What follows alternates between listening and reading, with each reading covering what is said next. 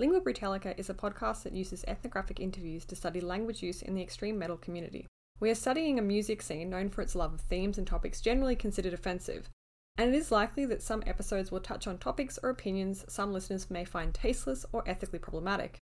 Ethnographic researchers aim to adopt the interviewee's point of view so that we can draw out and study the attitudes, beliefs, and practices that are important to them. We want to make it clear that in presenting these conversations here, we do not endorse any of their content. Our aim is to explore the thought processes behind language use in this long-running, international, and yet understudied scene.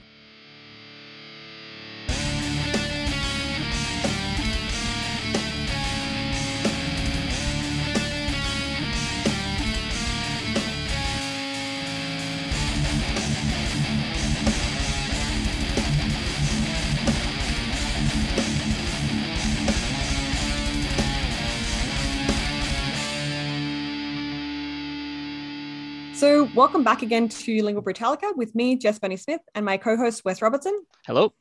Today we've got another academic interview for you, this time featuring Laina Dawes. Laina is a Canadian heavy metal journalist and music and culture critic and has written extensively about the sociology of the metal scene, most notably in her book, What Are You Doing Here? A Black Woman's Life and Liberation in Heavy Metal, first released in 2013.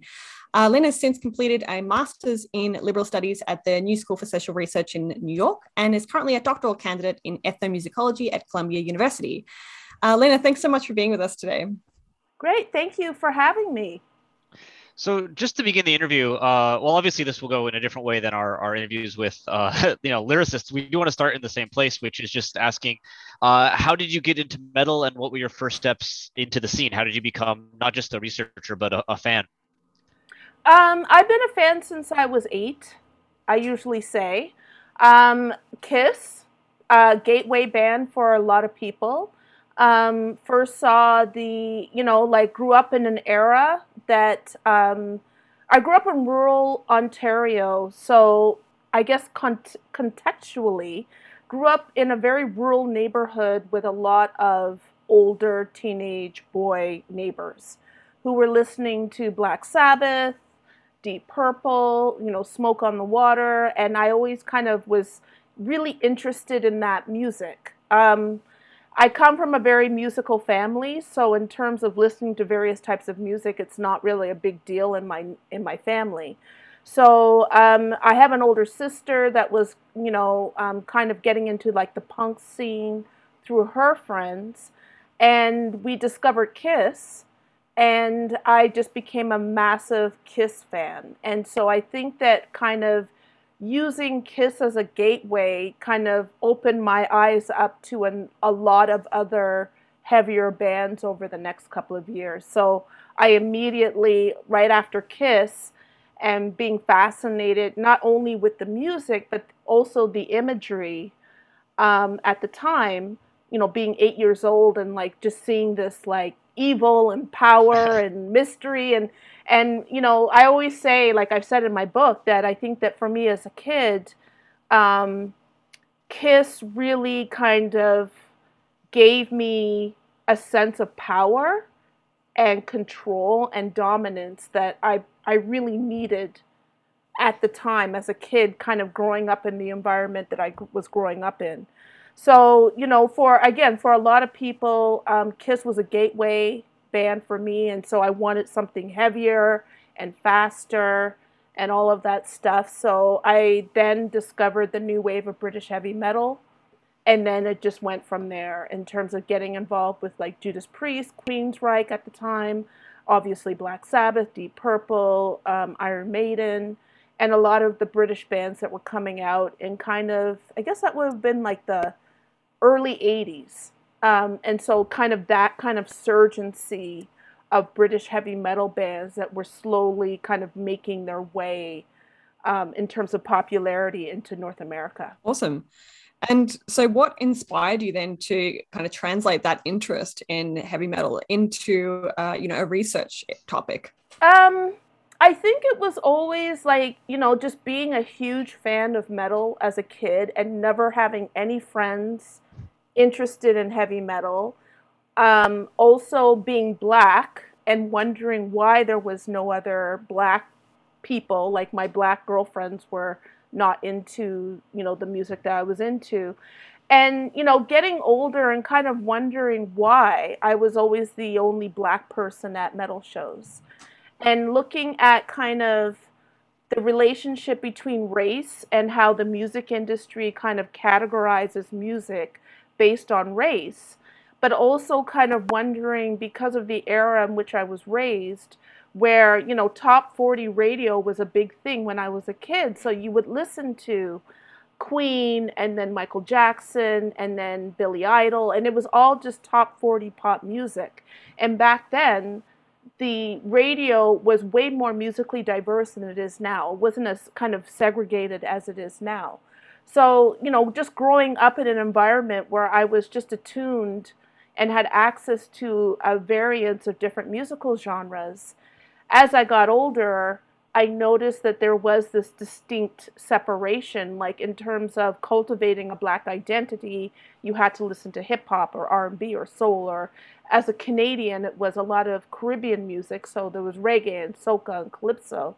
And I was just never really interested in that. I was just always interested in listening to music that, that I felt spoke to me, and a lot of that music was just heavier, more aggressive music.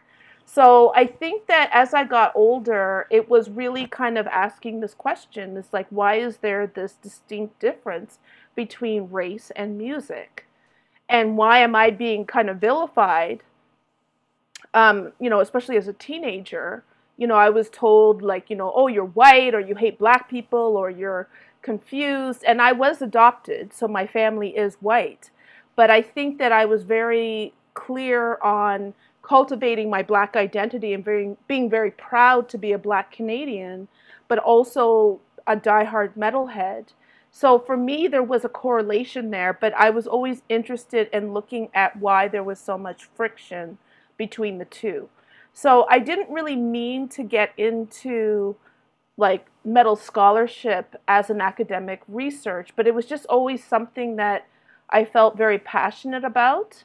And in terms of my own kind of activism, in terms of, I've always been kind of, a strong social activist in terms of Black issues. But I always felt that there was a correlation between the anger that I felt in terms of racism and exclusion and the anger I was listening to as a metal fan. And I wanted to do something that kind of brought those two issues together. And it really wasn't until, I was in my 30s, my late 30s going into 40s, where I realized that I could actually do this. And so that's basically what I'm doing now. So what kind of flipped the switch then? Because you published the first edition of What Are You Doing Here in 2013. And what kind of surprised us is that while it's absolutely like an important work of sociological scholarship, it was completed before you began your postgraduate career. So then that's quite rare to. I think you might be the first postgraduate I've ever met in person Zoom in person that actually has a book before they've begun starting their research. So what kind of led you to producing this research? What kind of was the spark that made you sit down and say, okay, I can and am going to write a book? It was, years of being a freelance music journalist. And then I really wanted to kind of get more into the academic component of talking more about kind of, critical theory and race, and so I started applying to speak at academic conferences. And at the time I was I was just a writer, in Toronto. And, but I knew that I could kind of position myself as an independent scholar looking at kind of race and gender and music. And so I was at a conference in Seattle in 2004, and I met this guy, Phil Freeman, who at the time was starting to be the editor at Metal Edge. Mm-hmm. And so this was a long time ago. And so, I did a presentation at this conference. I met Phil. He asked me to write for his magazine. So I wrote for Metal Edge for a couple of years. And then Phil wrote a book. He proposed an anthology called Marooned. And it was basically an anthology from various music critics that was like, if you were stranded on a desert island, what would be the album that you would take with you? And so he asked me to write for this anthology. And so I wrote about Skin from Skunk and Nancy. And I wrote about Stush, which was an album that they put out probably in the early 1990s. And I just talked about kind of like how it resonated with me and the fact that this, this Black woman, English kind of aggro punk singer was really kind of matching the lyricism about race and insecurity and racism in England with kind of this really heavy, soundtrack. This kind of aggro punk metal soundtrack in the 1990s. And from then, I met my future publisher, and he said, hey, why don't you write a book about this? And I thought, hey, why not? So I spent the next 3 years writing about, and, I did want to do something on Black women in heavy metal, hardcore, and punk because, a lot of my journey has been trying to find other people like me. And so I wanted to write a book where I could actually find people like me, find people who were kind of really resonating with the music. But also I think what was really more important to me was how we utilize the music. I think that, and we see this now, it's actually gotten worse since the book came out. But in terms of the relationship between kind of Blackness and anger, and really kind of, I was always really interested because being justifiably angry because of racism or racialized sexism or, whatever inequalities was always so, I wouldn't say reviled, but there was always such a negative response to Black women being angry or Black women having any type of emotional reaction that wasn't kind of moderated by whiteness. And I was, kind of trying to figure out, like, what does it mean when stereotypically angry Black women are really into angry music? And what can that create? Mm-hmm. What does that mean? And how we can utilize this anger for positive. So how can we liberate ourselves by trying to find spaces within our lives where we can be justifiably angry, but that anger is actually channeling a good thing, not a bad thing. So it's about kind of also looking at kind of racial stereotypes, specifically towards Black people or Black women, and what does that mean when you match it to music? And what does that create? And what liberation does that create for the individual listener, or for the musician, or for somebody who's in the metal field? What does that mean? And so that was kind of why I wanted to write the book and why it was important. So in terms of like going into the academic, I realized like once I published the book, I had graduated, I did my undergrad, years ago, and always wanted to go back to school. But I felt that in terms of taking this subject matter seriously, that I needed to go to graduate school. And I wanted to kind of learn more about what scholarship was out there that I could kind of apply into this theory and kind of like, make it a bigger thing than it actually was. And so that's what kind of led me into graduate school, was saying like, what, I want to continue on with this subject, but how do I do it? And how do I do it in a way that can be beneficial to a larger demographic of people versus just, people who are into extreme metal like I am. Well, one of the things that's really impressive about, your book, and I would argue is like of clear benefit to the, academic and general community who might be interested in extreme metal studies, is the wide range of interviews that you've worked in, throughout the text, including some really major bands in metal and hard rock. Did you find it difficult to reach out to so many artists and get them to, agree to participate in the book? I did. I did, and I resent it in hindsight. Being published by Bazillion Points, which I think is the best publisher and who handles kind of heavy music books. Working with Ian Christ really helped in terms of getting people to take me seriously, because nobody took me seriously. To be honest with you, like, they're looking at a Black woman and they just didn't take me seriously. So unfortunately, I needed to have a relationship with Bazillion Points in order to get some of these interviews. Because I tell you, like, I would reach out to people and I would basically get laughed at. But unfortunately, with a white man's name to it, that's how I got the interview.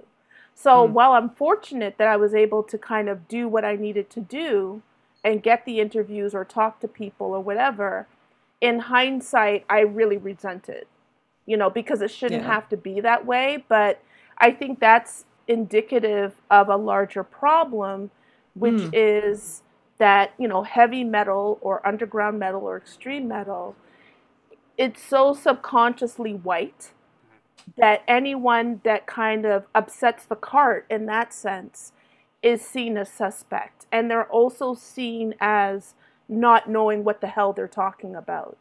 And I think that's one thing that, from being a metal fan or being a rock fan since I was 8 years old, and being a super nerd about it, and knowing my shit, which I know my shit, and always, somebody can just look at you and they can just dismiss you so easily because there is that assumption that you don't know what the hell you're talking about.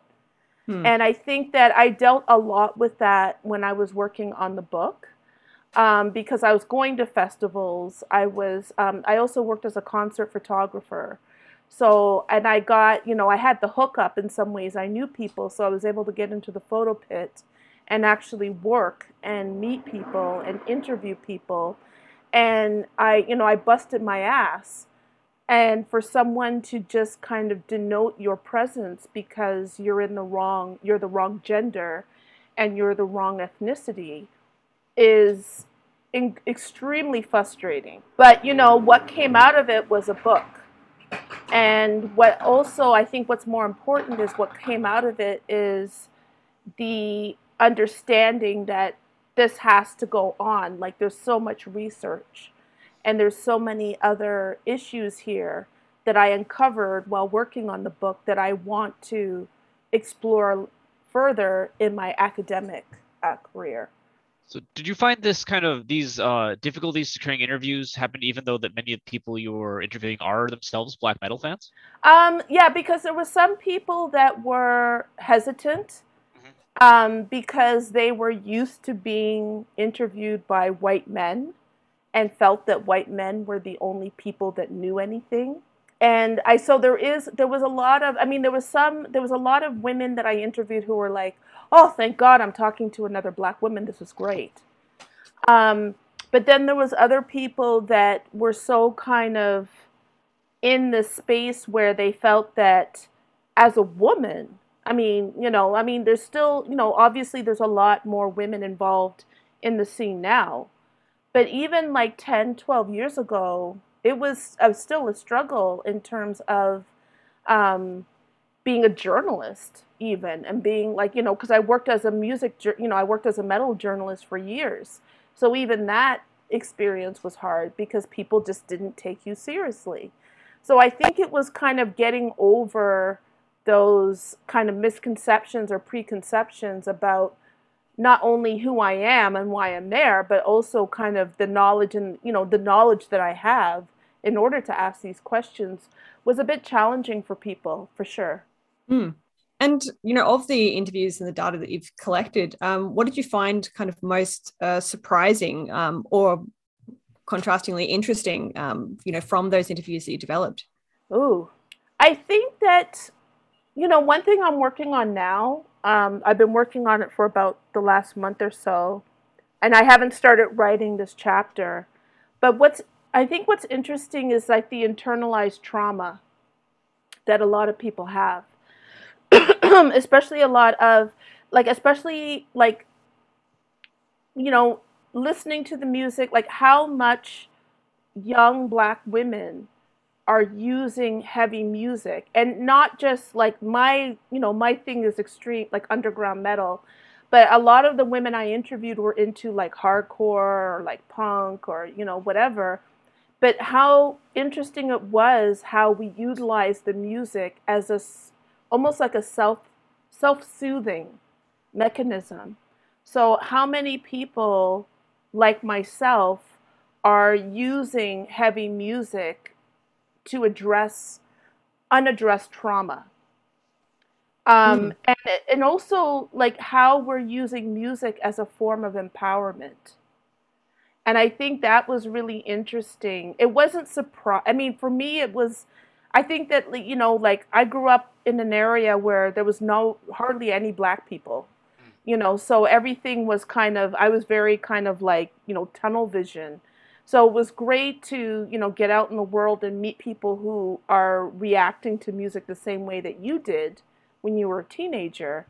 But it's really interesting to see how people utilize the music for their own self-soothing or for their own to booster their confidence or how we utilize it. So I thought that was really great. But I guess the interesting thing is that white people do this all the time. So white men do this all the time. This is what heavy metal is, So it's seeing the similarities in terms of emotionality that we all have, and how we all kind of gravitate towards, in some ways, the same things, as a source of understanding, as a mechanism for understanding who we are. And the differences are not that much in terms of like the straight white dude and the Black girl. It's not, there's a lot of similarities there in terms of how we perceive the world, how we see the world, and how we're utilizing kind of heavy music to make sense of the world that we're in. So that was like one of the really cool things about it. But what was sad was that, I met a lot of musicians, like a lot of women who were bass players, guitar players, or vocalists or whatever. And I met some people that were not mentioned in the book. And it was sort of like this fear of saying like, oh, you should be in a band or you should do this. And they were like, oh, no one's going to want me because I'm Black. And nobody, I'm not the archetype to be able to go further with what I want to do with my career. And so even though that's not entirely surprising, it was very depressing to see so many people whose passions were hindered because they were very well aware of the limitations that were out there within the underground scene. Yeah.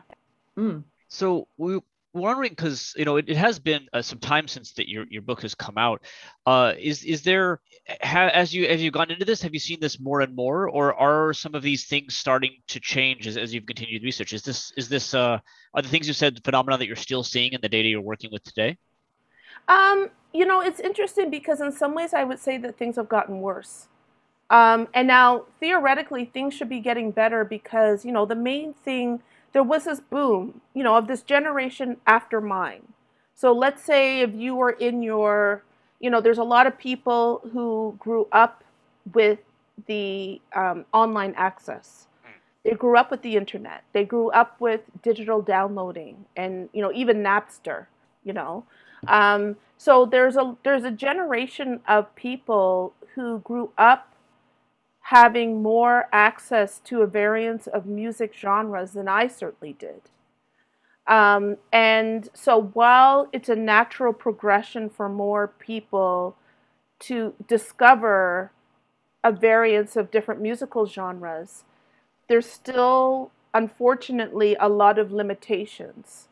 So even though, like, it's easier for, like when I was a kid, if I wanted a Judas Priest album, I'd have to order it I'd have to order it through the mail if my local record store didn't have it. I did tape trading like a lot of people. So I got tapes from, pen pals from across the world.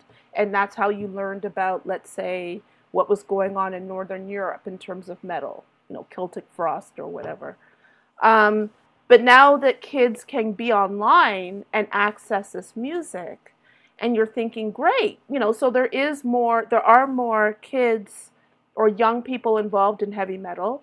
We're seeing a lot of metal bands coming out where there's a lot of young black men involved, or a lot of South Asian men or Latino men, and so it's more diverse.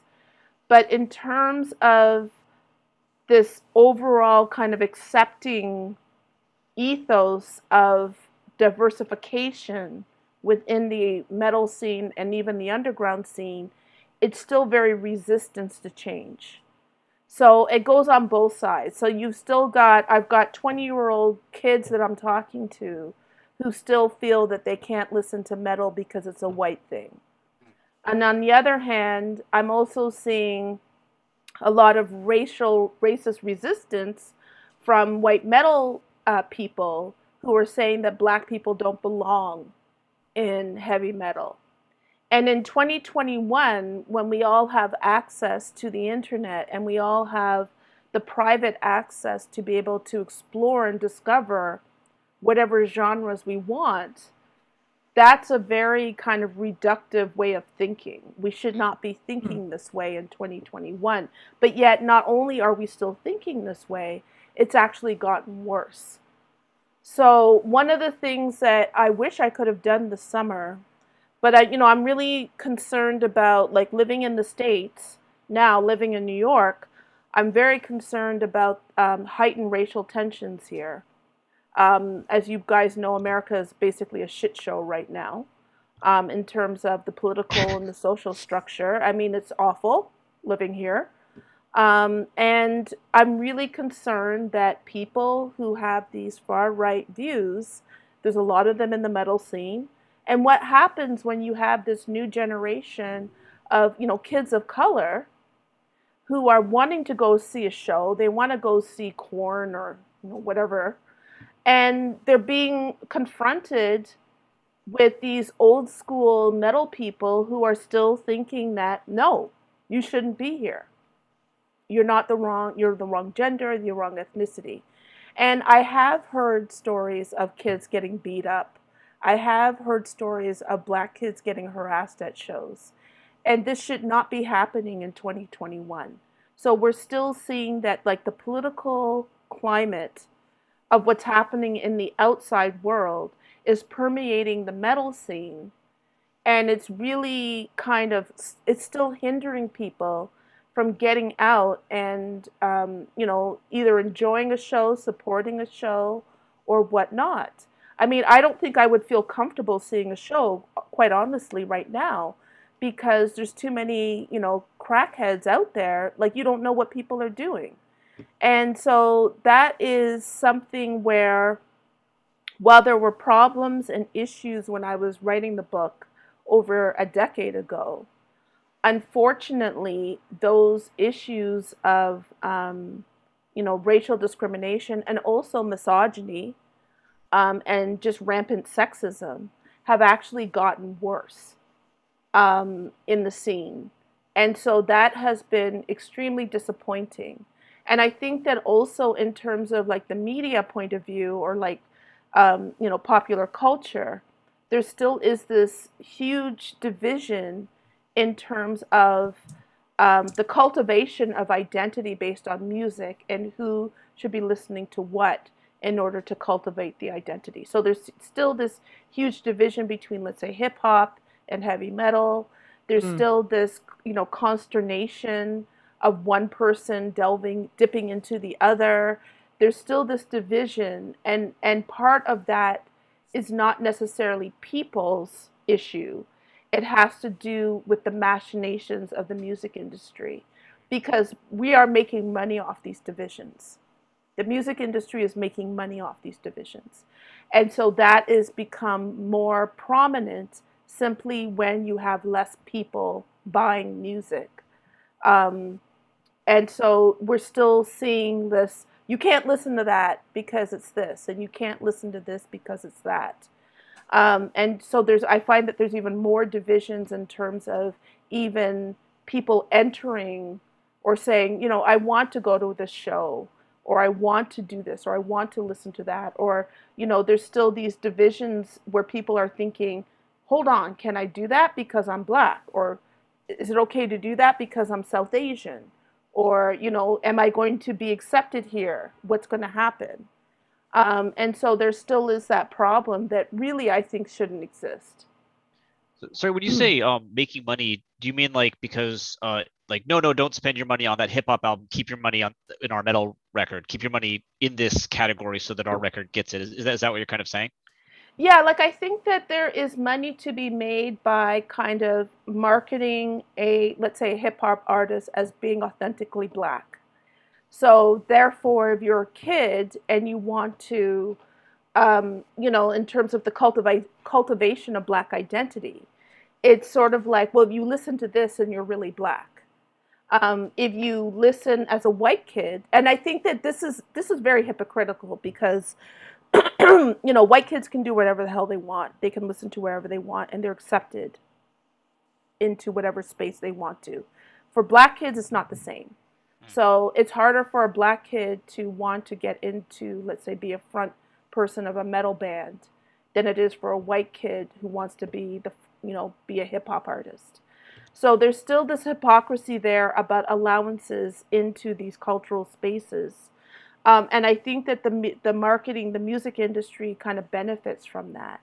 So, I mean, I just found out the other day, like, I get promos. I get about 20, 30 promos a day from various record labels. And one of the ones that I get on a regular basis, I found out was a right-wing fascist record label. I didn't even know. I just happened to find out through somebody. I'm like, hold on. I said, don't I get like news? Like, don't I get regular emails from this, this thing? And the thing is that even though there's record labels that are putting out far right white nationalist bands, NSBM bands, or even bands that aren't NSBM but have some, like some weird shit going on. They will still pump them out because people will listen to them because people don't care the ideology behind these bands. So they still sell, they still will be marketed, and as long as nobody says anything, it's all good, right? And so I think that is kind of one of the things when I talk about kind of the music industry, or kind of like how these things get perpetrated, because there's not enough outrage and nobody cares enough to really kind of think about how these particular artists or these groups are actually disseminating nationalist ideology, which is actually very harmful to a lot of people. And in some ways, like if you want to think about Kanye West and the album, that just dropped a couple of days ago, we could even go the same way in terms of artists who are extremely problematic, and we should not be supporting them. But who cares? Because the music industry supports them, and they're still going to market them and promote them, even though these artists are putting out messages or have done things that are extremely harmful potentially to their listeners. So it goes, in some ways it's both ways in terms of, like if you're thinking ethically and morally about music, then the music industry might not be the place for you. Because as long as there's people who do not give a shit what these people are saying in their lyrics, or what they're doing, what they're saying outside of the music in terms of their political ideology, this is going to be a problem. So, I think that it's very, the way how things are going in terms of just people doing what they want to do. And for me, it's not about listening to what you want to listen to, but it's actually, if you want to get involved in the music industry, as a musician, as a manager, as a photographer, or whatever, you should be able to, but there's still a lot of resistance there. There's still a lot of resistance that shouldn't be there. Is there any flip side positive to this? Like, has technology also allowed, for instance, those who do want to make sure that they're consuming like ethically, a chance to find out, the information necessary to do so? Yes and no. I think that there's not enough places and spaces online. I think there used to be, but now, like, obviously the internet allows you to research Mhm. who you like. If you hear this band, I remember like years ago when I was working for Metal Edge. So this was 15 years ago or whatever. There was this one band that I was assigned to cover, and the band actually was really good. I really liked what they were doing. They were like an NSBM band. But by doing research on them, I realized that they were fascists. So the internet does allow you to kind of research the music that you're listening to. You shouldn't have to research every band that you discover. You do though, yeah. I mean, You do though, yeah. yeah. I mean, most of the time. I go through friends, so I mean, I don't do it a lot, but it's because like if a friend or somebody I know that writes for a publication is promoting a group, and I know the person that's writing about it, I'm probably going to listen to it and not do the research. But I think that there is opportunity for people to kind of do the research to find out who they're listening to, if that person kind of correlates with their own personal perspective on life or not. Um, so it's good in that sense. But I mean, overall, as much as the negativity, there are more people of color getting involved in the underground music scenes. That's just something that's happening. It's now that you've got more people of color or even more queer people, more trans people involved. The scene is definitely diverse. The next step is to make sure that they're able to get access to the opportunities that everyone else has. So, if your music sucks, your music sucks. But I think the next step is making sure that people who are putting out really good music, people that have something unique to say, a different perspective, are being able to get the same opportunities than everybody else. And they're not just dismissed because they have a vagina or they don't have a vagina or they're the wrong hue or, whatever. And that's the next step that we need to do within the music industry, is making sure that if the music is good, and this is one of the reasons why I got involved, why, yes, I was always a metal fan, but I think one of the reasons why I've stayed a metal fan is because it's just such a great opportunity every day to find and discover new, exciting, unique music. The Absolutely. creativity, the creativity within the scene is mind-blowing. You're always discovering somebody who's doing something really, really cool. But I just want I want that cool factor to be able to be, everybody has access to getting discovered and people going, oh, this is really great. Or, I don't really like this, but my friend might like this, and it's just having that opportunity for people to listen to your music and for you to just have the opportunities to tour or whatever you want to do. It's just to be equitable. That's based on your talent and your skill, and you're not hindered because you don't look like you should be doing this music. So you've just mentioned a couple of aspects of the metal scene we really wanted to talk to you about a little bit more, because they're kind of key points that, really come out clearly from your book. And one of those is, the paradoxical nature of the scene that you've kind of touched on, which is, on the one hand, it's very clearly exclusionary in so many ways, particularly for, Black and brown people, especially women. But on the other hand, it claims to be, as you say, like very egalitarian, right? And that it's a space for freedom where you can explore, any topic that you're interested in. I'd really like, if you can, to talk a little bit more about, what the nature, what this kind of paradoxical nature of the scene is like, and how it's been able to, continue to exist. How you can continue to claim that it's on the one hand very supposedly egalitarian, but then so clearly not in so many ways. That's a good question. And I think one of the main things that we're seeing now is the globalization of heavy metal. So there's a lot of books, a lot of metal scholars are doing a lot of work right now on the globalization of heavy metal. So so it's really cool for people to say, like, I know today there was a big event that I missed that was on heavy metal in Afghanistan. So people just love that shit. They love saying heavy metal in India, heavy metal in Saudi Arabia, heavy metal in Qatar, heavy metal in China.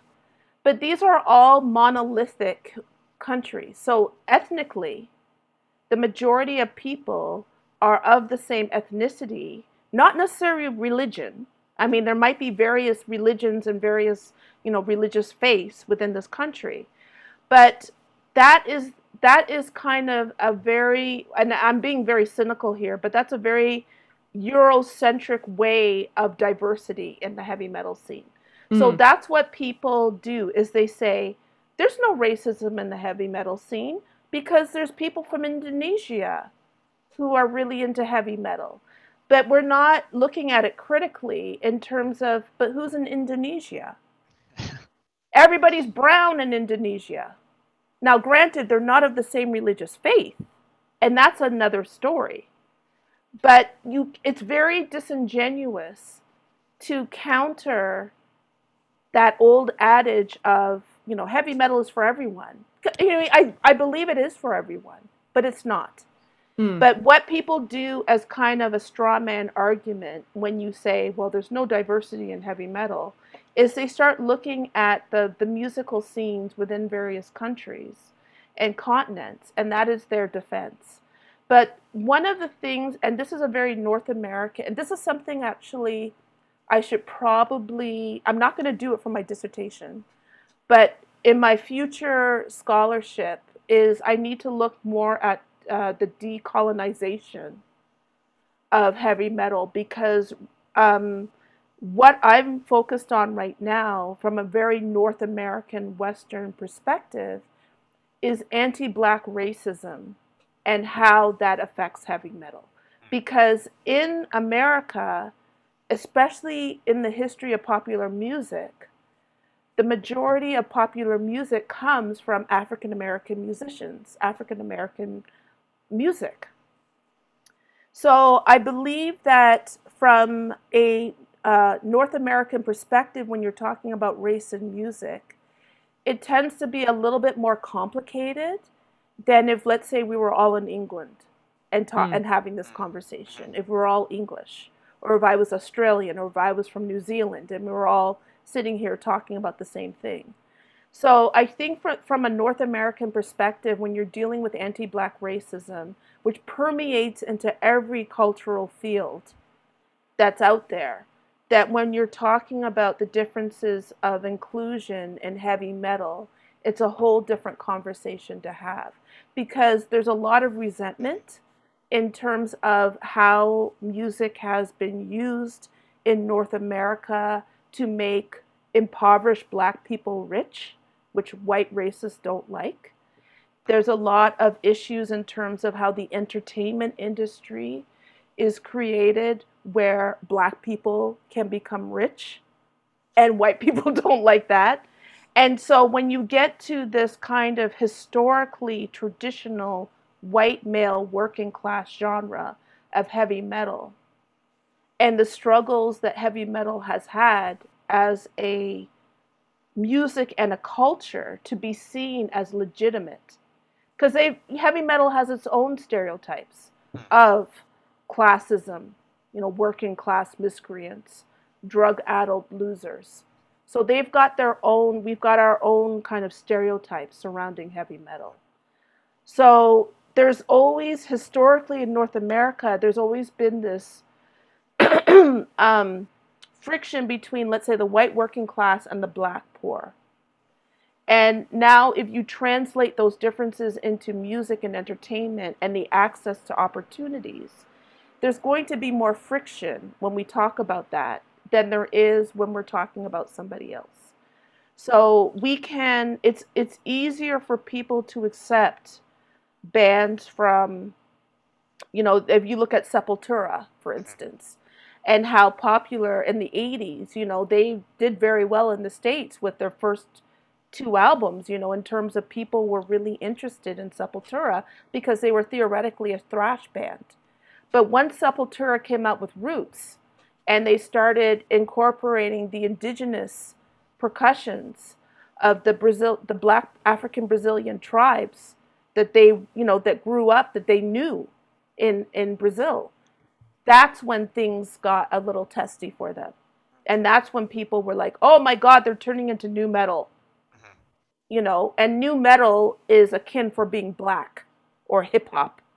So, it's very, that's kind of the issues that we have in terms of we can get away with saying heavy metal is this universal, global, amazing thing, because heavy metal is played and practiced in every country in the world. But because North America in general has such a horrible history with slavery and with, over 400 years of oppression of African American people, how we look at entertainment and cultural artifacts coming out of North America is completely different than if we're talking about something else in another country. So again, heavy metal can get away. We can avoid this problem by saying, oh, well, there's African people playing heavy metal, but Black African people do not have the same experience as Black folks in North America. The history is different. So you can't kind of use this global metal bullshit in order to obfuscate issues of race and exclusion in North American heavy metal scenes. That's a really interesting perspective, because I mean, we've in our research on metal in the Asia Pacific, I guess we have been making that quote unquote global metal bullshit. But our intent was, of course, to counter the claim that, to note that there's a problem when we try to talk about what metal is and we only look at the white American context. Right. There is a diversity when you look at the world, but I'm glad you actually brought this up, because we didn't mention it in our the stuff we have coming out. But it's very important that this diversity is important to recognize, because pretending that metal is only white ignores the participation around the world, by not noting that the scenes themselves are often not that diverse. Like the Japanese scene, for instance, which I've been looking at, is diverse compared to like the idea that metal is only white, because they're all not white, but it's not very diverse in and of itself. It's a lot of Japanese people.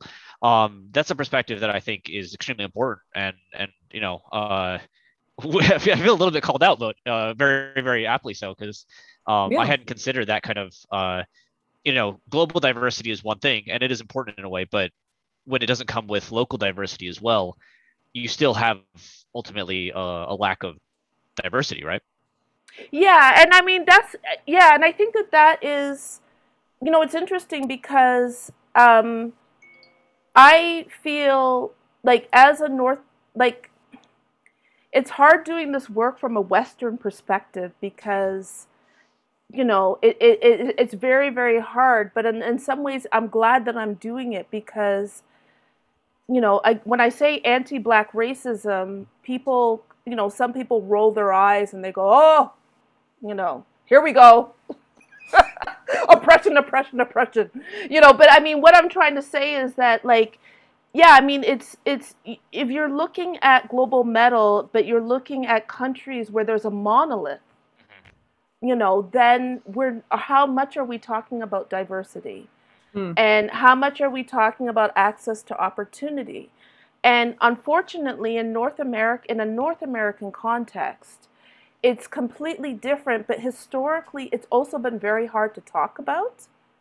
So, I mean, to be fair, when I say global metal bullshit, I mean it. I get very upset when that is told to me to counter my concerns about anti-Black racism. But theoretically, this is a hot mess. We're living in a hot mess here, where we're dealing with a country or a continent that really has not dealt with its legacy, its past. And because it has not dealt with the fact that you had slaves, for over 400 years, and you haven't really dealt with that in terms of conversations and how that affects people, and obviously structural, institutional, systemic discrimination and the hindrance, and then the desperation from marginalized groups to kind of band together and create their own kind of cultural identity, which can be limiting to younger generations. Because I mean, this is one of the, to be fair, and like just to back up a second, one of the things that I found from my book, which I wasn't entirely surprised, but was surprising, was that a lot of the Black kids that I had interviewed, or the young Black people that I still talk to, one of the main problems was actually not white folks. It was really dealing with their own communities, because they were really, most of the resistance in terms of listening to heavy metal or wanting to be in a heavy metal band or even hang out with their friends who were into heavy metal came from pressure within their family, their friends, and their community. So a lot of it was, if you do this, you're not Black. If you do that, you're not Black. If you're white, or you think you're better if you do this. So it's not just kind of dealing with anti-Black racism. It's also dealing with people's fears of protection or lack of protection if you go outside of your cultural group and you want to explore doing this. So it goes both ways. So it's not just in some ways saying, well, we're dealing with a racist industry, because it's got its issues, but it's not. I mean, if it was, I wouldn't be in it for 40 years of my life, but we're also dealing with the ramifications of exclusion and what people do to protect themselves. And one of the things that they do to protect themselves is to tell their children or tell their friends, no, you can't get involved. You can't go to the Deaf Heaven show because there's going to be white people there and they're going to beat you up. So we're kind of also dealing with fear of people entering non-Black spaces and what's going to happen to them.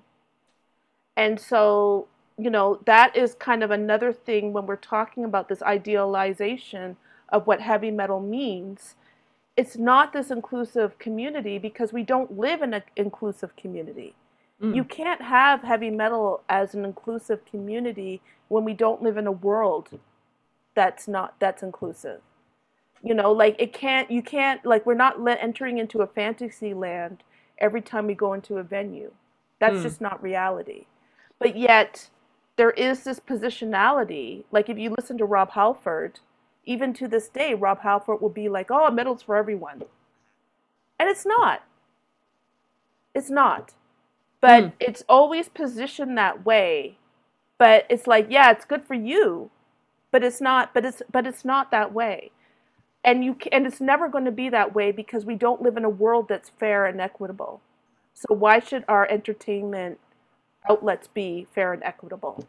That's kind of the supreme irony, isn't it? That a scene that often positions itself as rejecting the mainstream society ends up ultimately still perpetuating some of the divisions and the problems that we see in the mainstream society. Yeah, I mean, we can't help ourselves. We can't help ourselves by doing so. But on the other hand, I do agree that it could be that way, but it's not. And, one of the things that I've never been able to find, I've never been able to fact check this, but, when I'm talking to people, occasionally, one of my male journalist friends will say to me, they'll say, heavy metal people are very conservative, especially in America. If you go to, the worst racism I've ever experienced is at a mainstream heavy metal show. So if I go to see Metallica, no offense to Metallica, but Metallica, that's more where I think people would find more resistance than if I go see Neurosis, who's my favorite band of all time. I love Neurosis. And, it's weird how, if you go see Testament, or, I don't even like saying the names because these are all good people. I don't want to say, when I say Metallica, I don't want to say Metallica or a bunch of, this, that, whatever. But it's really the fan base. And it's Yeah. really a conservative fan base. And it's real. I wish I could have the time to really do a lot of research. But they say that a lot of these mainstream, like the top four, like, kind of the big four, they say. So Metallica, Megadeth, Slayer, uh, Anthrax, or Testament, or whoever you want to put in the top four, their fan base are the most conservative. And I don't know why. I mean, I guess there's a couple of things you could say. Like there could be like rampant masculinity, and you could probably make some correlations, some socioeconomic correlations as to why these bands tend to bring out the most conservative fans. I honestly don't know. Like I have my ideas, but I don't know. But I do notice that the worst experiences I've had have been at mainstream metal shows when I've been covering them. It's been like crazy. And so I don't exactly know why that is, but you get maybe these guys, it's nostalgia, these guys that used to listen to Metallica in their garage when they were 18 and they turned out voting for Trump. I don't know. So, I don't know what the deal is. Besides like NSBM, is there kind of ironically the smaller and I guess more brutal, quote unquote, and more insular shows are actually more accepting than the big mainstream ones? Yeah, I mean, I honestly, like, I tend to go to, it's a toss-up. I feel more comfortable at the show, like, I personally feel more comfortable at the smaller groups. But on the other hand, you also have, like, the problem, one of the issues is like, if you go to a festival and the way how the festival is curated. So if you want to do, like if you go to an extreme underground music festival, you are going to have a variance of people on that roster. And it could be based on who just dropped an album, who's got an album coming up, who's friends with who. But I've gone to metal festivals where 90% of the bands have been legit. And then they throw in a couple of people that are NSBM. And if you don't know who they are, you're never going to know. But, unfortunately I know, or I've had somebody tell me, oh, did you know that so-and-so's playing today? Whatever, watch out for their fan base, whatever. So I think one of the issues is that you get a lot of promoters. I think most of the promoters that I've known over the years have been really cool people that are thinking about this. But you get people who don't care. And my whole thing is that if a lot of these, in terms of lyricism, not everybody is saying, I hate black people, the lyrics or whatever.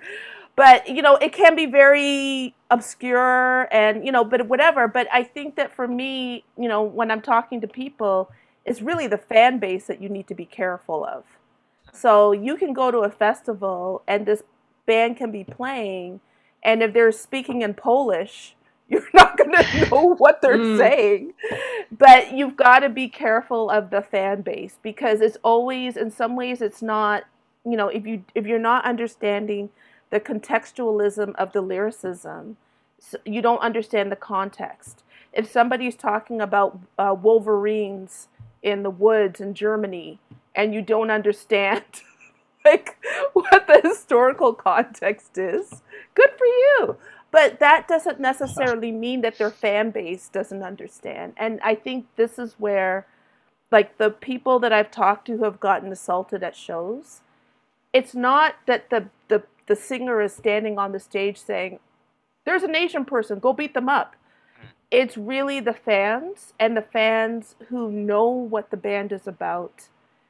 They go see a show. They don't want to see anyone who doesn't look like them at that show. And that's where the problems start. So it's a very difficult thing. And I think it's also like, if I'm talking to a promoter, for instance, And I don't think I ever have talked to, I mean, I've talked to some people I know that promote shows, but I think it's a very difficult conversation to have with somebody who's managing a show because they might not understand in terms of, some people do, but you have to, it's not sometimes the band, but it's the fan base. That as a fan, as somebody who's entering a venue, that's who you have to be afraid of, not necessarily who's on the stage. And it seems like, this is perhaps one of the ramifications of that, ideal of complete freedom within the metal scene, right? Insofar as it seems like there's a lot of people that are quite reactive to the idea of complete freedom to the extent at which, they're not willing to, speak out about, harmful lyrics or, bands that are perpetuating harm, through the music or through the things that they're, doing in their personal lives, right? Do you think that, that's part of the reason why this issue is so rampant within the scene? Yeah, I think that that's a huge thing because we're even seeing it with America where you've got the Republican Party. It's just insane where you've got people saying on television these bizarre things. And people say it's freedom of speech. We're dealing now with, hopefully, Afghani refugees will find homes. Not only in America, but across the world, we will have a number of refugees, of people that need a safe place to stay. But you have politicians who are saying, do we want these people here? Are they terrorists? This is stuff that, use your inner voice. You're not supposed to say this in public. It's shocking because we're hearing people who are kind of saying things out loud that maybe we're used to people just using their inner monologues. But I think that is a problem, which is, and I do agree that heavy metal and the heavy metal scene is a place of liberation. It is a place of freedom. It is a place where I can go get wasted with my friends and drink too many beers or have a great time and hang out with my homies. I want that space. I need that. I mean, personally, I need that liberatory space where I can be me. I can wear my metal t-shirt. I don't know, whatever. But so I believe that we do need these spaces of freedom. And I do believe that, especially the underground scene, is a space of liberation and just relaxation for a lot of people. So it is hard to bring up these conversations within these liberatory spaces. And I think that's where the crux of my research lies, because I don't have, and maybe there isn't a definitive answer as to how you negotiate the two. I mean, I don't know if I'll ever be able to come up with that answer myself. But I think it is a problem because, it is known. If what's really cool is if you look at kind of the BBC documentaries of the early days of the new wave of British heavy metal in London, and they have this footage of these scenes in small towns, like in Birmingham or Liverpool or Leeds, and you see these guys who are all working class and they've got their fake guitars and they're all playing air guitar in this weird venue. And for them, it's, this is in the late 60s, early 70s, but it's a space for these young men to be free of the doldrums of the 9-to-5 working in a factory or whatever crappy job they have. That is freedom for them. That Saturday afternoon where they can go to a venue and listen to Iron Maiden, or live out their dreams playing lead guitar in Iron Maiden, which a lot of them were doing. You can't take that away from people. And I certainly, as a scholar, I don't want to criticize that to the point of completely destructing these glimmers of freedom that people have. But it's not going to be you can't have your freedom by kicking my ass at the same time. And you can't have these moments of freedom and liberation if it means oppressing somebody else. And I think that's what I'm trying to get at, which is we can have it both ways. But your freedom is not regulated on my oppression. And, you know, as a tax-paying citizen, I always say this, I can do whatever the hell I want. And y'all ain't gonna stop me. So if I go into this venue, if you're gonna try, you know, if you're gonna try and kick my ass, there's gonna be a problem. And I think that, but we're still in this weird frame. And I think that we have to kind of factor in the socio-political climate of when we're having these discussions, because that has a lot to do with what we're talking about. And so I think that navigating these spaces of freedom and liberation for metalheads, in some ways it does rely on the social and political spaces that we're doing them in. And unfortunately, that is just a reality. So, I mean, I love Rob Halford, but, you know, he's the guy that always says, like, metal, you know, is great for everyone, blah, blah, blah, blah, blah, blah, blah, blah. But it's still, but I don't think he would ever kind of look at the socio-political climate in which he says that, and how that factors into who's free, who's allowed to be free, who can be free in those spaces. It's pretty easy to be free in the metal space when you are Rob Halford, right? Well, yeah, I mean, and you know, it's interesting, you know, it's very interesting because when I was in high school, and I was very lucky to have a bunch of like Hesher friends. Sorry, Hesher? Yeah. So, I mean, I always had like a bunch of like white guy friends who were really into metal. And even though they probably hated me because I was black, I could still talk to them about heavy metal because I knew as much as they did. But there was always this rumor, you know, they were always saying, and this was way before he came out of the closet, but everyone was like, oh, did you know that Rob Halford is gay? And back then, nobody cared. Like, you were like, oh, he's gay. Okay, cool. But he's still the best singer ever. And so we were able to, like, I don't think really anybody cared or defined his sexuality as being part and parcel with his vocality as one of the best singers ever, right? Because we were metal fans. And we really cared about, we all loved him. But it was really about, does he deliver the goods? Is he a good singer? You know, and then whatever he, you know, and then, but it's not like that anymore. I find that people would now say, oh, he's gay. No, I can't listen to him. You know, what's my daughter, you know, what's my son going to think? You know, like, and people start getting paranoid and ignorant and stupid. But back in the day, you know, when I was a kid, it really didn't factor into our fandom and our love for Rob Halford, because he's the metal god. And his sexuality has nothing to do with the fact that we all love him, you know, for who he is as a singer, as a person. But now, I don't know if that's the case. And that's really sad. And I can't figure out, you know, we're supposed to get better in time. We're not supposed to revert. And I think sometimes that in heavy metal that we are reverting backwards instead of forwards. Yeah, for sure.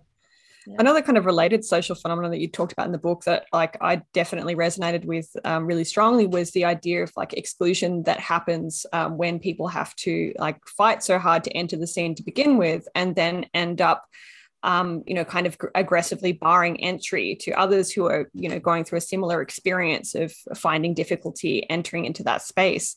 Yeah, and again, I was wondering if you could talk more about that, because I personally found it really interesting. Yeah, well, I mean, it's interesting how many, you know, when I call it the only one syndrome. And yeah. I know that it's still happening in terms of people.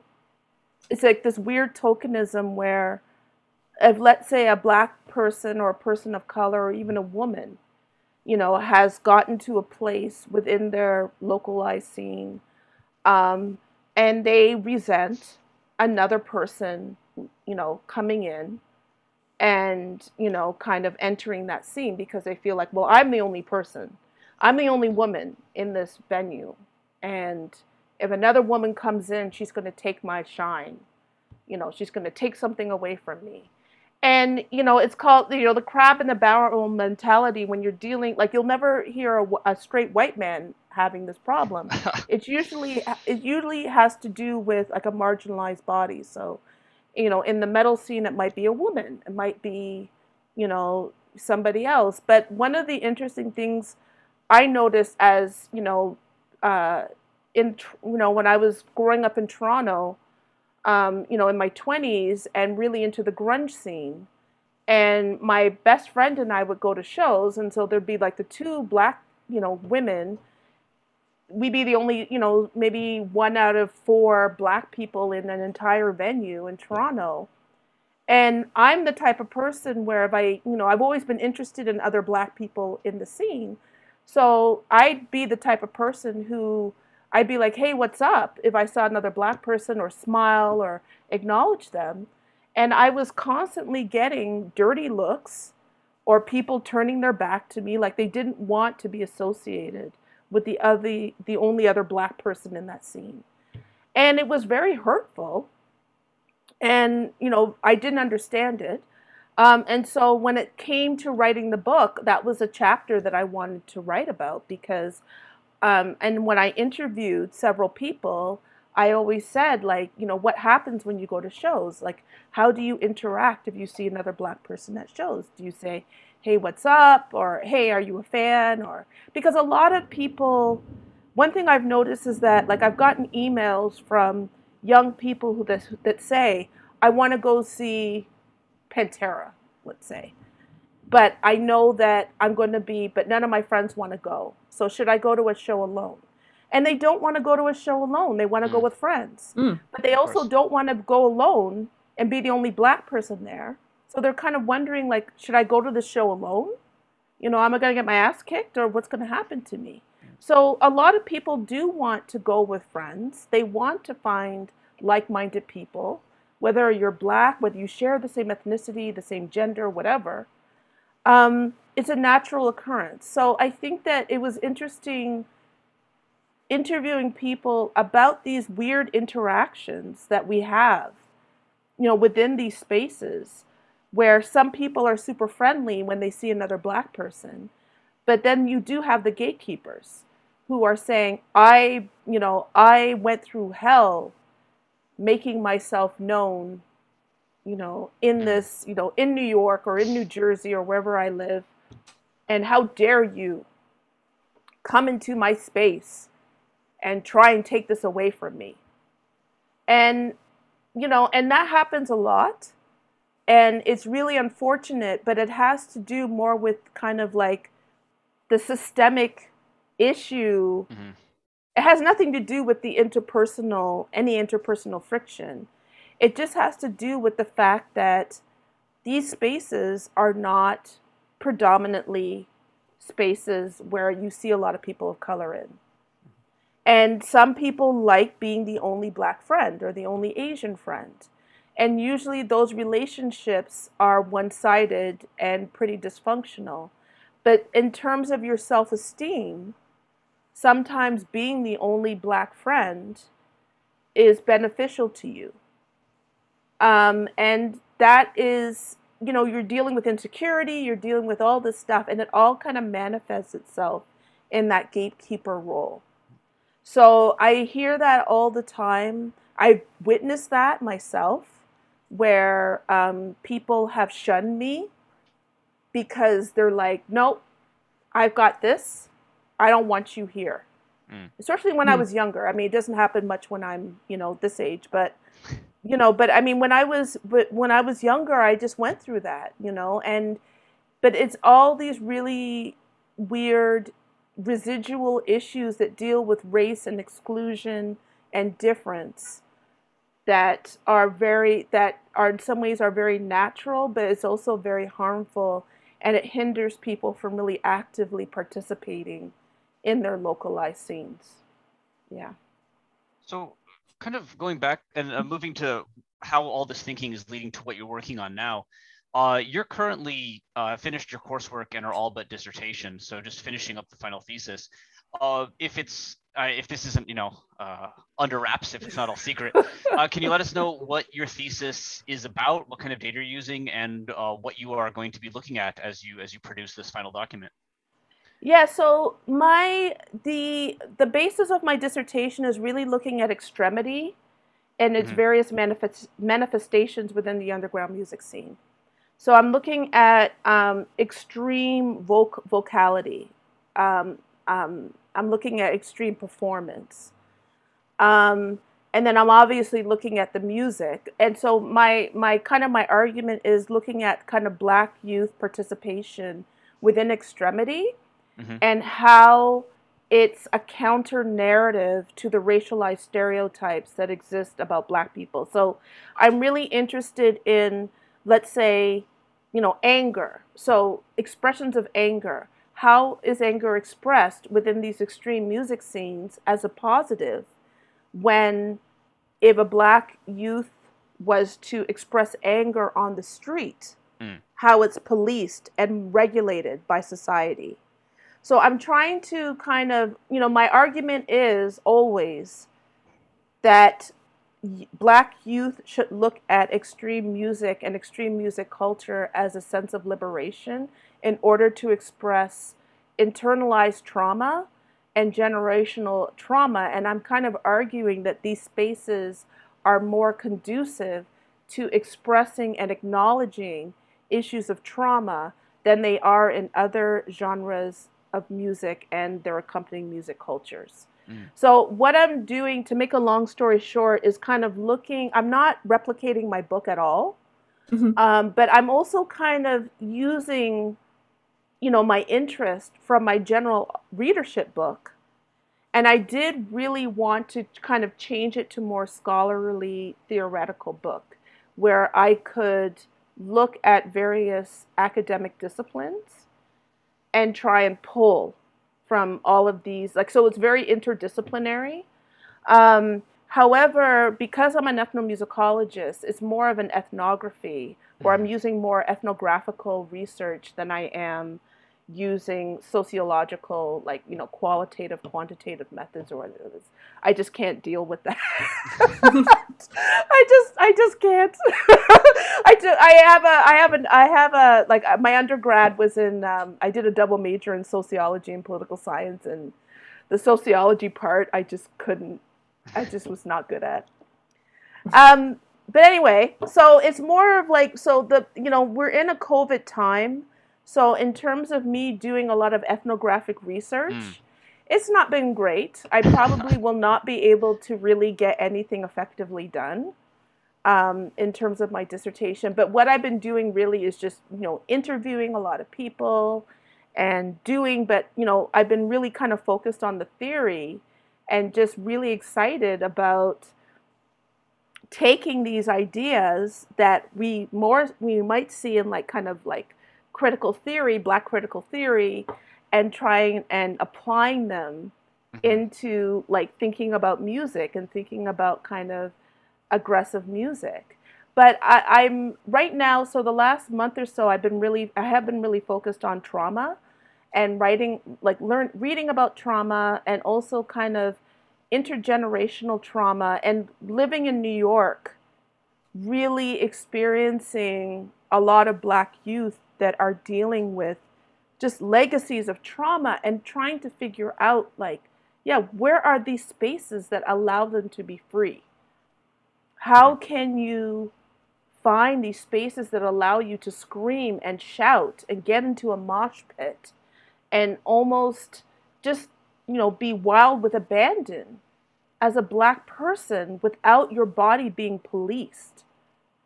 And so I think that's what I'm looking at right now in my dissertation, is the freedom and liberation that you can find within these underground music scenes. And how can we get more marginalized bodies in these scenes and allow these marginalized bodies to find a semblance of freedom and liberation, whether it be just temporary within the club, within the venue, but it's really about using the anger and the aggression of heavy metal and extreme metal and seeing it as a positive manifestation within people to allow themselves to think freely, to think independently, to just to be individuals. And I think that for, marginalized bodies, especially in America, we're so used to being seen as a monolith. I'm trying to figure out if getting involved in kind of underground, your local underground music scene, there's opportunities to cultivate one's individuality outside of these monolithic boxes that marginalized people find themselves in. So that's kind of what I'm doing. Some days I feel really optimistic, but as scholars, you probably know, it's like this research is hard. Mm-hmm. And sometimes I have days where I don't know if I'm going in the right direction. But I'm really passionate about the music that I write about and that I listen to every day. And so we just try and figure out, how I can encourage other people to be just as excited about this music as I am. I don't know if it's helpful or not to say that I have no idea if I'm going in the right direction any day. So I definitely sympathize with that feeling. And you can definitely, produce excellent stuff even when you're not sure if the direction's the right way. You never know. And I mean, it's hard because I've been very lucky that that the faculty, at Columbia has been extremely supportive. I've been very lucky because I know some people that have not been as lucky. But we're all trying to figure it out. We're all trying to figure it out as it goes. Yeah. Yeah. So another question, of course, we're never supposed to ask PhD students is, when you're hoping to finish your PhD and then, if everything goes as it should, what do you think your next steps will be following from there? I really want to, I've got like 10,000 things I want to do, but the main thing that I really like doing is I love to teach. And so I really would like to teach. I just want to teach at a university, work with undergrads. I love teaching. I love working with undergrads. I love it. So that's what I want to do. I want to write more books. There's a couple of documentaries I want to work on. There's a screenplay. I just want to write. I've been writing forever and I will continue writing. But I don't know, as you guys know, like academia is so daunting and I'm scared. Quite frankly, I'm scared to enter. We see the politics as graduate students, or we see the politics as, newly minted PhDs, and you're like, is this the route I want to go in? But I think that I just really like working with young people. I really like working with students, and I'm always in awe of what young people bring to the table, and I'm really looking forward to teaching. I do feel like in terms of my scholarship and research, it's just a continual thing for me. I mean, there's just so many things I need to read. There's so many things I need to learn. And I think as an academic, I will probably continue learning until I die. But I do feel very passionate about extreme metal. It's my life. It's the music I listen to every day. And the benefits I get from just being a fan, I just want to share with other people, in terms of that excitement and just the musicianship. I'm not a musician. I come from a family of musicians, but I'm not a musician. And I'm just such a nerd I just love listening to musicians and trying to figure out what they're doing. And I'm getting into production and engineering, and I just want to learn it all. So I feel like it's such a great, for me, I'm just really stoked and passionate about what I do, but there's always a lot to learn. And I think that in terms of dealing with metal studies, I've just learned so much in the last, since I went back to graduate school. I've just learned so much. It's amazing. So, yeah. So to kind of like synthesize all this together, I guess you drawing on your expertise, drawing on what you've learned, with decades of being a fan, being a journalist, now being an academic and a researcher. Why is it that you think, you mentioned that in some ways things are getting worse, but despite, these challenges, despite this gatekeeping, despite the racism that does exist in the scene, why do you think it is that metal has been able to become so important to so many diverse individuals with so many backgrounds? Why is it that a genre known for songs of murder and horror and slaughter to become like a source of positivity and unity, and for a scene with a history of exclusion to become a source of liberation and meaning? I think that it taps into the anger that we all have inside of us. And I think that anger is not always a bad thing. I think that anger provides energy and anger provides individuality. And for some of us, not everyone, but there's people I know who, this is not a stereotype, but like, I guess I'm only going to speak for myself. I grew up a very angry person, and I grew up with a lot of rage. And I still deal with that anger and rage every day in some manifestation in my life. And if it wasn't for heavy metal, I don't know where I would be, because I think that we need that external push of energy. And and it's when we talk about, and I guess one thing is we all know that in heavy metal, I mean, there's so many various subcultures, there's so many different sounds and moods and stuff. But there's something that ties, even if you're listening to something like, Cascadian black metal or or folk metal, or, something that's soft and folky and classical, if you're into symphonic metal, there's a philosophy that ties it all together. And it's one of freedom, and it's one of to not compromise oneself. And there's something that screams individuality and oneness that I think that all heavy metal fans, we understand. We can do with it what we will, but for me, there's something that is even below the music, beneath the music. There's something there. There's a meaning and there's a feeling that really, for me, it taps into who I am as Laina, not as a black woman not as a middle-aged black woman, not as even a woman, but something that acknowledges me as an individual. I sound like Henry Rollins, but really, I do sound like Henry Rollins. But you know what I mean? It's like, I'm not saying I'm a solopist. What do you call it? Solopist? A solopist? Yeah. Mm-hmm. Yeah, I'm not going that level, but I mean, it's something that I think speaks to people outside of all the garbage we have to deal with every day, outside of our education or even our ability, like our body, what we have, there's something about it that just speaks to, it individualizes us in a world that doesn't want us to be individuals.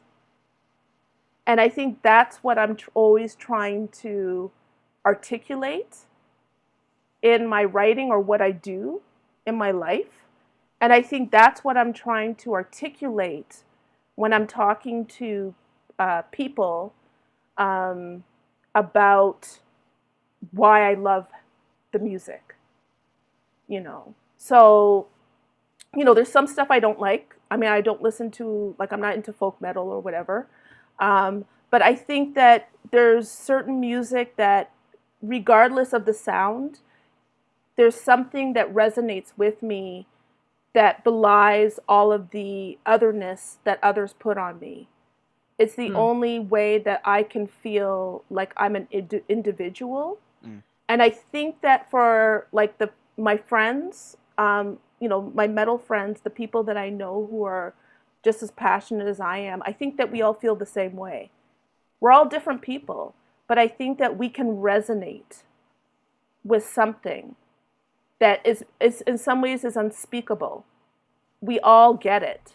And I think that's why I like it. It's not like it's a private club, but I think that there's some of us who have dealt with so much pain in our lives that we were seeking for something and we found it. And we found it within the scene. And I think that's all I could say. That's very well said. Yeah. Well, thank you so much for making the time to talk to us and sharing with us your experiences both in research and in your personal life. I think it's given us, a different and more nuanced understanding of the scene that we've been studying. Absolutely. And it was a really wonderful discussion. So thank you. Yeah. Well, thank you. It's great to talk to, I guess, like-minded people, and I really appreciate it. I love your podcast, and I really appreciate that you've invited me on. Thanks so much. It means a lot coming from you. Yeah. Thanks so much. Yeah.